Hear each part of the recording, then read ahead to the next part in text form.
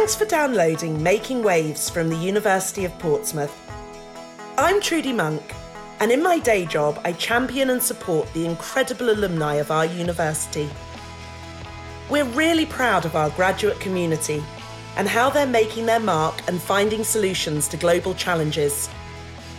These interviews showcase how our alumni are making positive changes in their businesses, communities, and careers. In this first series, we're focusing on the environment.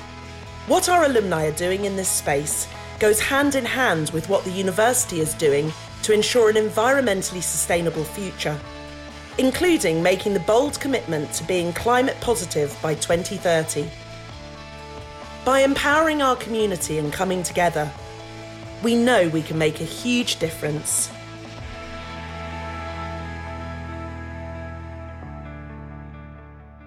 In this episode, my colleague John Worsey speaks to software engineer Louis Kapetanchik about the app he's developing to clean up plastics in Portsmouth, and perhaps one day around the world. No one person can change everything, so if you build a tool that everyone can use, then together you can probably do something pretty good. Let's find out what Louis is doing with all this data. This is Making Waves. So I'm with Louis Kapetanchik. Louis, you're the co-founder and technical lead at Jetsam Tech, which we're going to talk about in a moment. Now, you graduated from the University of Portsmouth 4 years ago. So, Yep. Jetsam Tech, what are you doing with your life today? A lot of things. So, Jetsam Tech is one of them. I'm a full-time software engineer. Uh-huh. I run another business called Microhacks as well. I'm involved with a local charitable organisation called Hack Pompey, but a lot of the time is spent on Jetsam Tech. So I'm the co-founder and technical lead. Uh-huh. So I've been building the app for Jetsam and working on a lot of technology behind it, in collaboration with Steve Bomford, the other co-founder, who is working on kind of the contacts and marketing side. And so tell us, what is Jetsam all about? What's the idea behind the Jetsam app? And so Jetsam is a social plastics logging app that engages the local community in citizen science to empower people to go into their own communities and catalogue any plastic waste that they see out and about, to give us data that we can then use and provide to other organisations to help kind of clean up efforts and targeted initiatives that will hopefully reduce a lot of the plastic that you see. It's a way of people practically engaging with a problem that I think a lot of people are aware of, but don't have any idea of how they can personally tackle. Yes. So a way of empowering the public then to inform broader efforts to tackle the problem of plastic pollution. And so tell me, how does that work then? A person downloads the app onto a mobile device, and as they're out and about, presumably they need to have their sort of geolocation, their location services or whatever it might be called, on their device active so that you can see where they are. How does the actual interface work? And then maybe you could tell us a bit about what's going on behind that in terms of what you have pieced together as a software developer. Yeah, absolutely. So, you download Jetsam, you can open up the app. You don't need to create an account to engage with the basic functionality of the app, so you can just open it up, skip through to, there's a camera button, open the camera, take a picture of whatever plastic you might see, and the action of taking the picture gives us data about where that plastic is located without having to send us any photos, any other stuff. As long as you have your geolocation enabled, that will give us the location the picture was taken. Terrific. And we kind of store that, and we build up a map that's also displayed back in the app of where kind of the hotspots of plastic are throughout the community. And then there's kind of an additional layer that if you want to engage socially with the Jetsam community, you can create an account and share pictures you've taken of kind of particularly interesting bits of plastic or things that are particularly heart-wrenching potentially.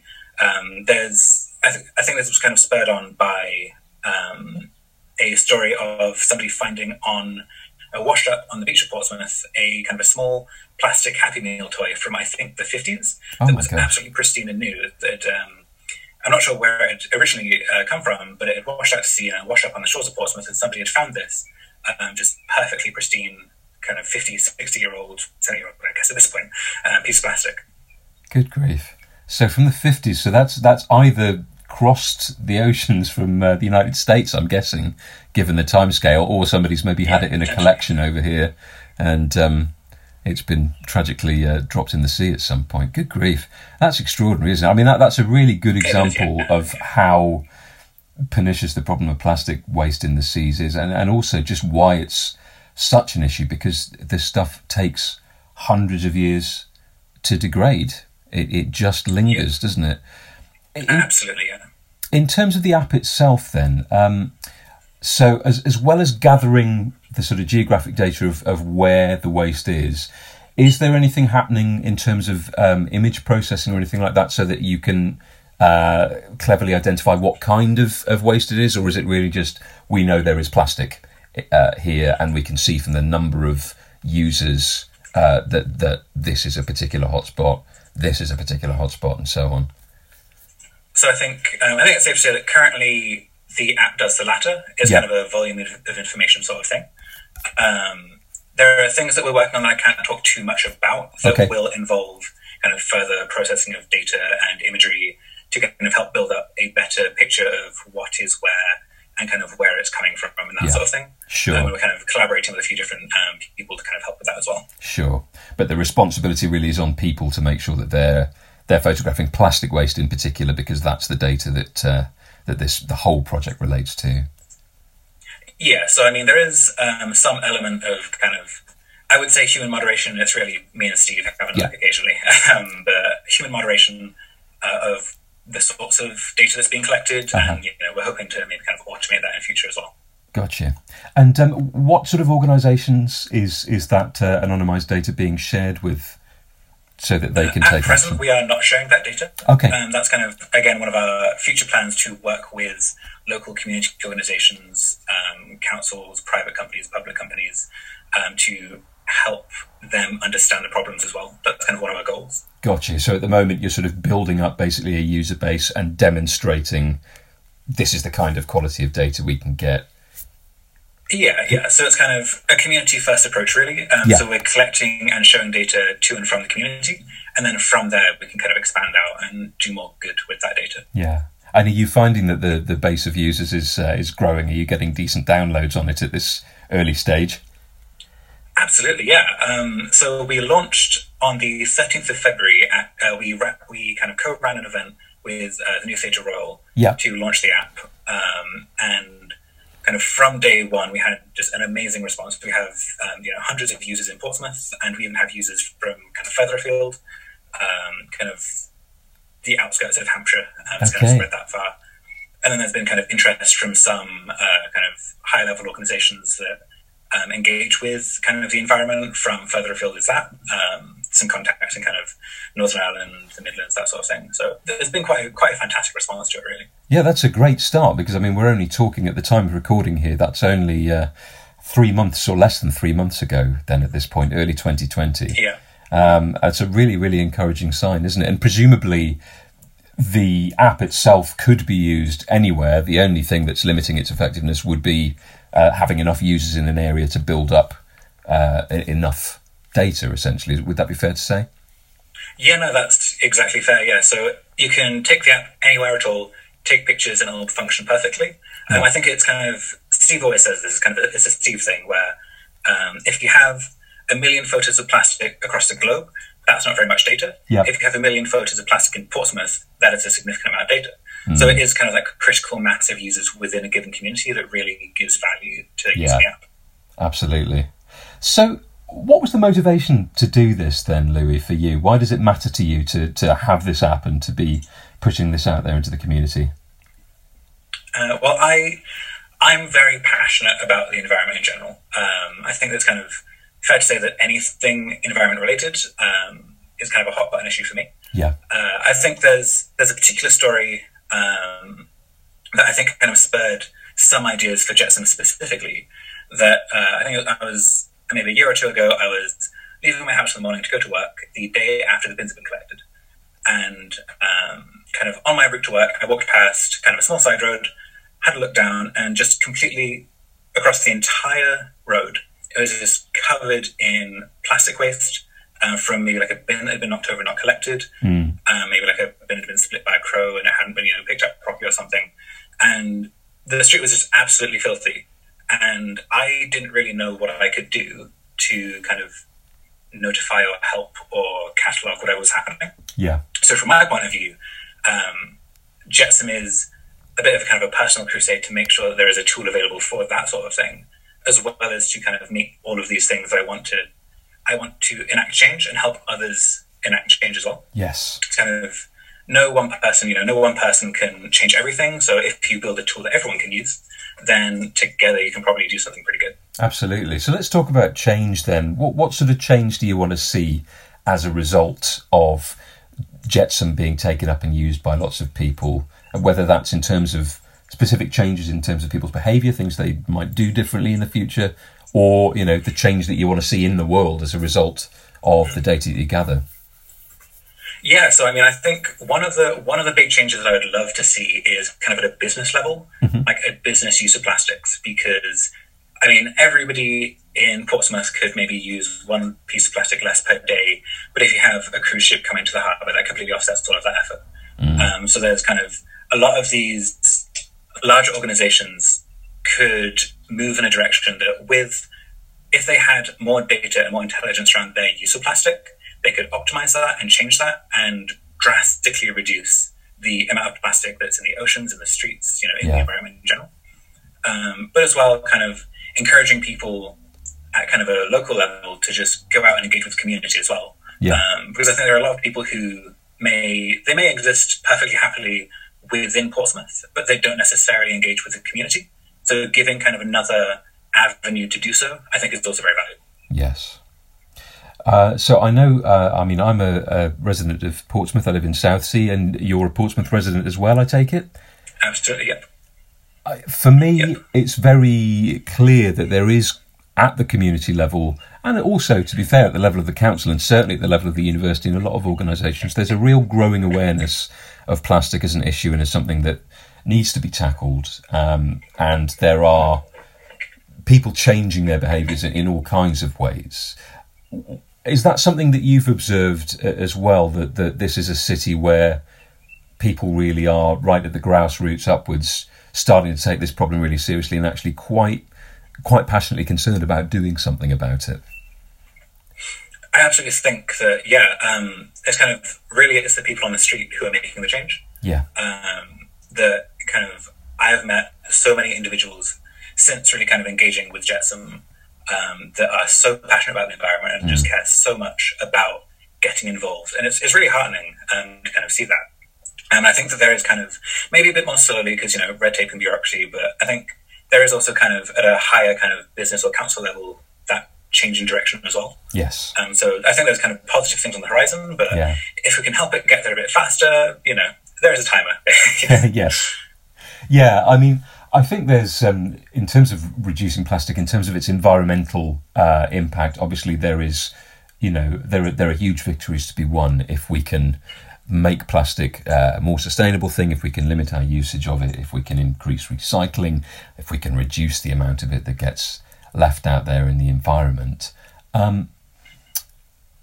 What would you say is really the sort of, aside from the environmental impact, what's the impact on people? How does Jetsam affect people's lives, whether that's in terms of, anecdotally things that people have told you, good feedback that you've had, and maybe also in the longer term, do you have a grand ambition for the sort of change that you'd want to see to people's well-being as a result of these behavioural changes that people could make?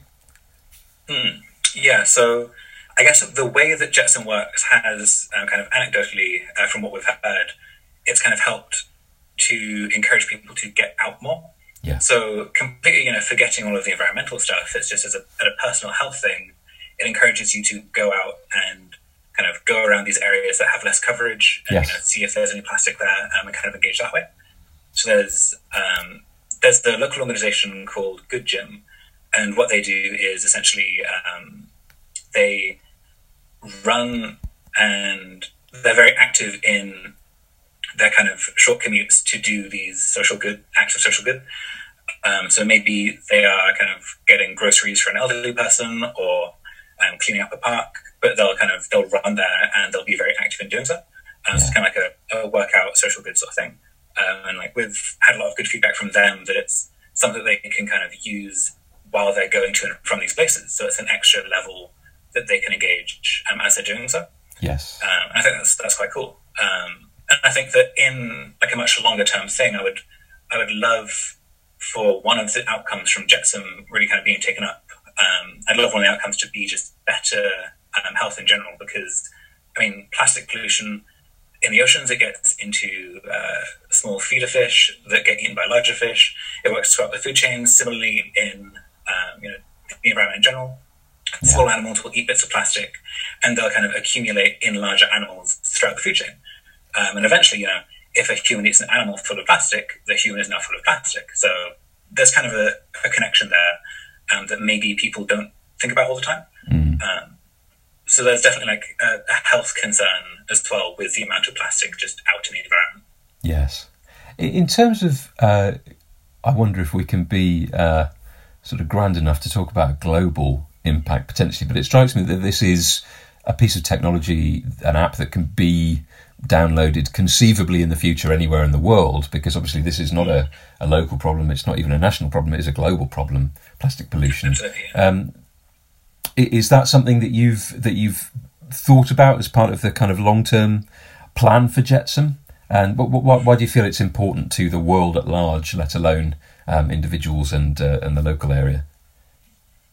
Well, it's something that we've definitely considered. And I think there are news stories that you've probably seen where, some countries are just exporting their plastic problems to other countries. And yes. It's kind of, it's a crying shame that that's happening, and we should really be dealing with it locally. But kind of with some of the stuff that we want to build with Jetsam in terms of, being able to track specific bits of plastic, where has this come from?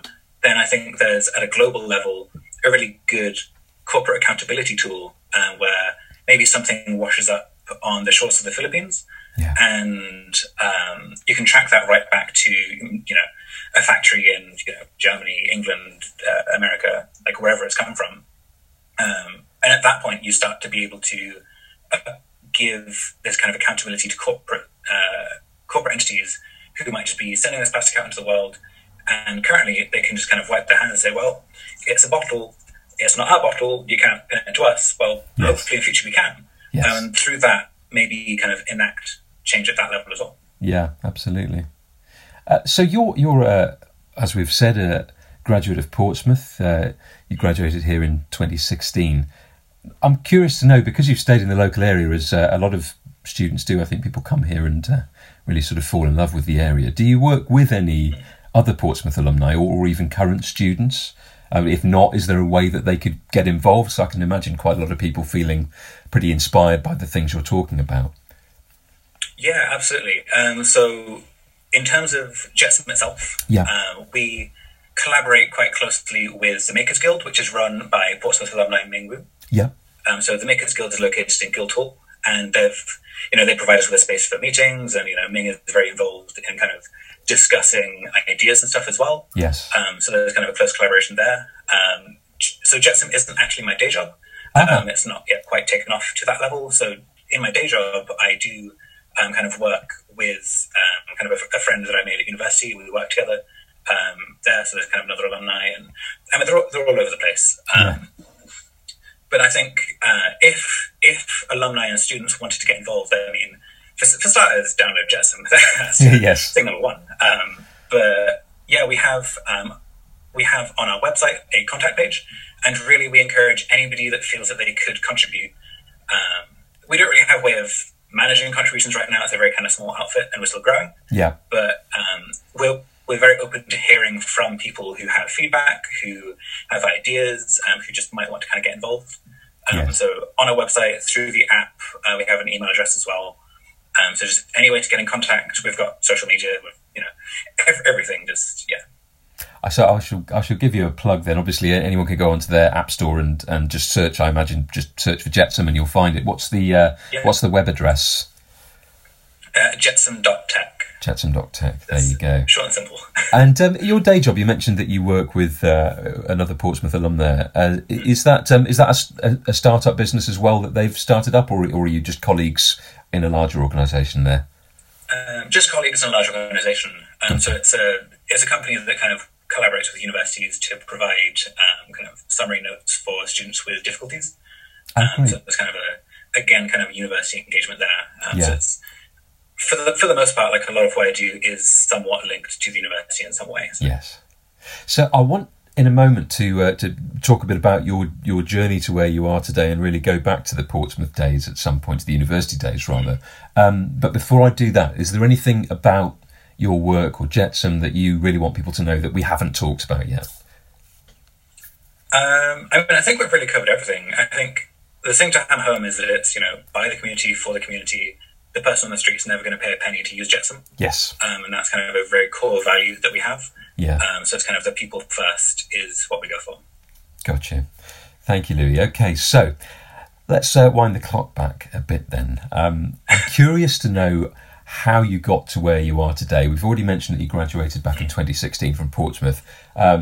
I will leave it to you to sort of start your story wherever you like, whether it's back in early childhood or whether it's at university or whatever. But how did you get to be where you are today? What were the sort of circumstances that led you to this? And was there anyone who helped you in particular along the way that you'd want to give a shout out to? So I guess the start of my software engineering career in general, probably goes way back to when I was 10 years old. So quite a while.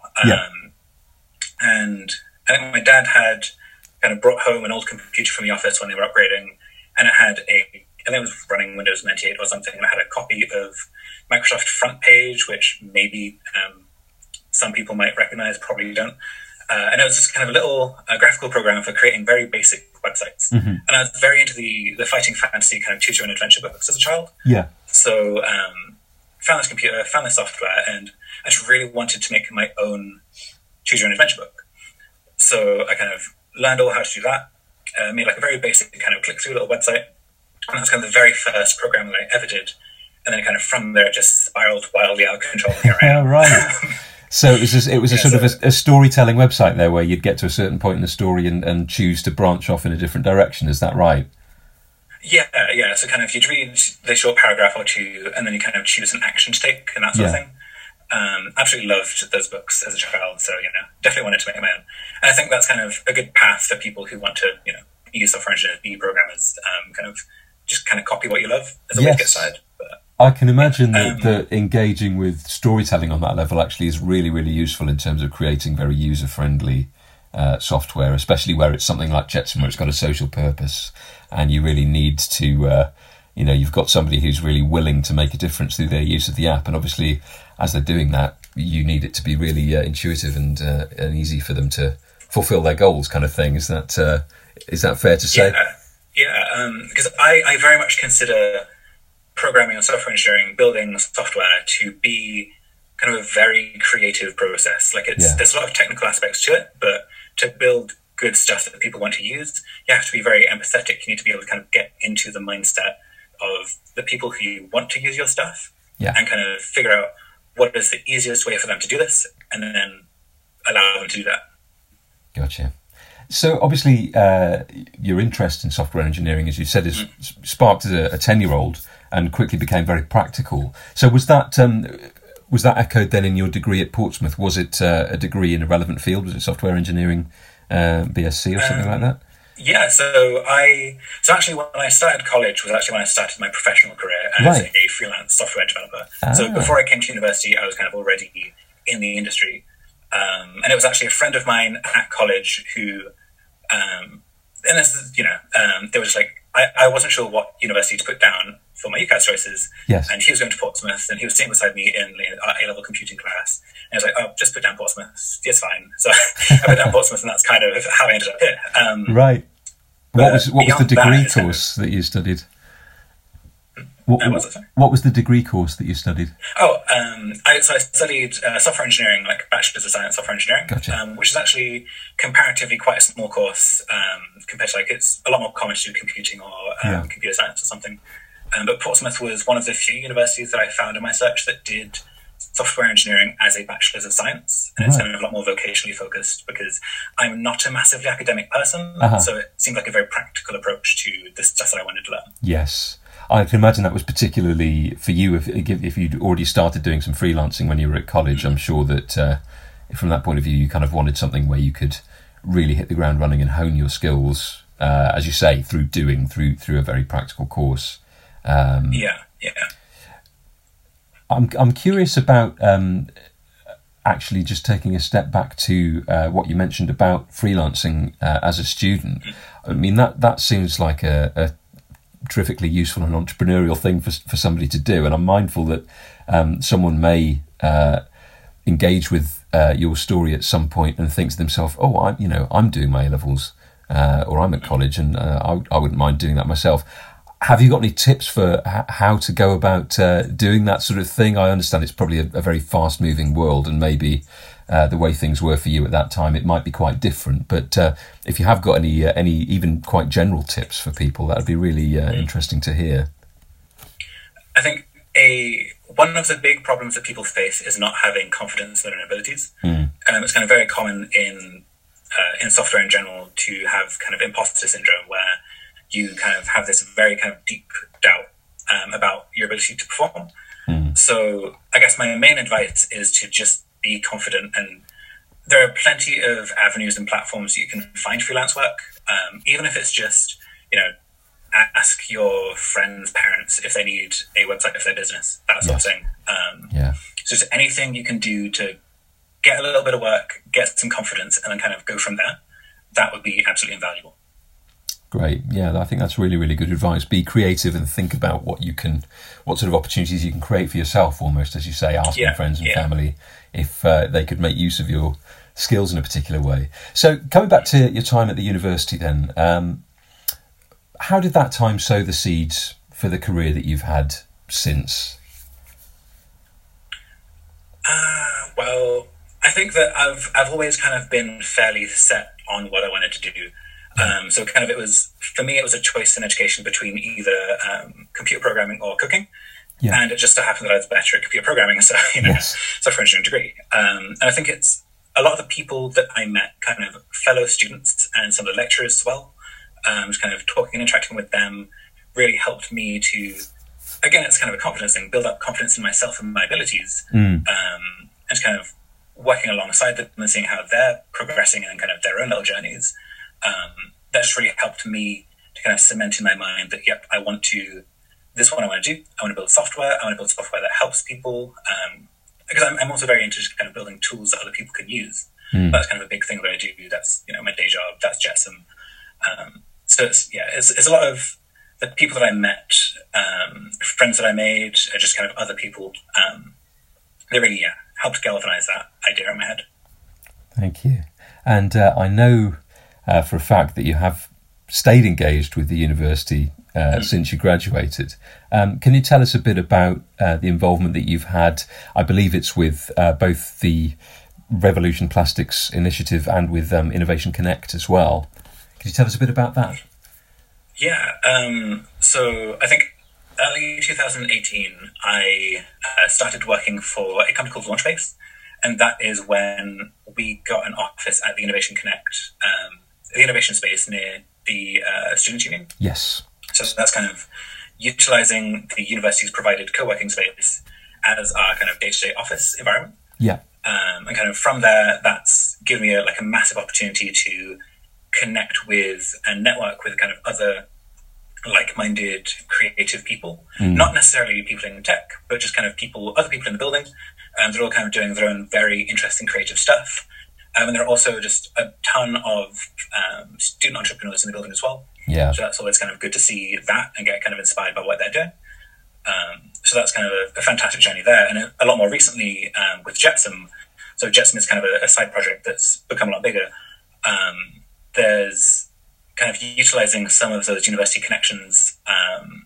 So some people that I've been talking to, kind of the office managers at Innovation Connect, one of them was moving to the Revolution Plastics team, and she knew that I was working on Jetsam, and she kind of brought it forwards to the attention of everybody else. And I think from there, they really kind of picked it up, and it's very much kind of one of the pieces in the puzzle that's being put together inside that team. Is there anything you can share with us about what the plans look like for Jetsam in relation to Revolution Plastics, or maybe any other opportunities where you might be connecting with the university to sort of enhance what you're doing or what you plan to do? So there's nothing set in stone yet. Mm-hmm. We're about a month too early for that. Okay. It's kind of like 1 or 2 more meetings. But we're kind of looking to go forwards kind of collaboratively to promote, both from university side Jetsam and from our side, some of the Revolution Plastic stuff. Yes. So essentially it's a way to kind of, I suppose, mutually amplify your goals at Jetsam, and then the goals that the university has and the city itself has through Revolution Plastics. Yeah, because I think we both reach different audiences. So it's kind of a mutually beneficial thing where we kind of tap into each other's audiences, essentially. Yeah, no, that's great. Yeah, I mean, I know that there are very big and ambitious plans for Revolution Plastics as a way of helping to evolve Portsmouth as a whole, the whole city really, into a showcase for a sustainable plastics future. Absolutely, yeah. I think it's definitely, Portsmouth has been described as a petri dish in the best way possible.